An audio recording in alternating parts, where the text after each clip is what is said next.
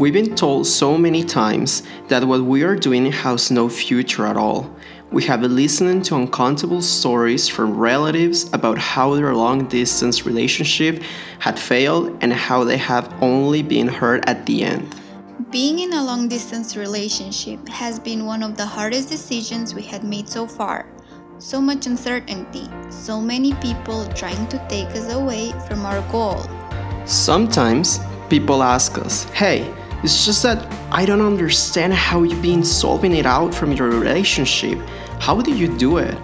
But as hard as it seems to be, we have found a way to make it work, and that's why we feel committed to it. If we have something to share with everyone else that is out there struggling with this brave decision, it's how we've been doing it all these years. That's why we want you to hear it from a real long-distance couple that is currently more than 10,000 kilometers away from each other. 7 hours of difference and a marked different culture that has been defining all this way we had followed.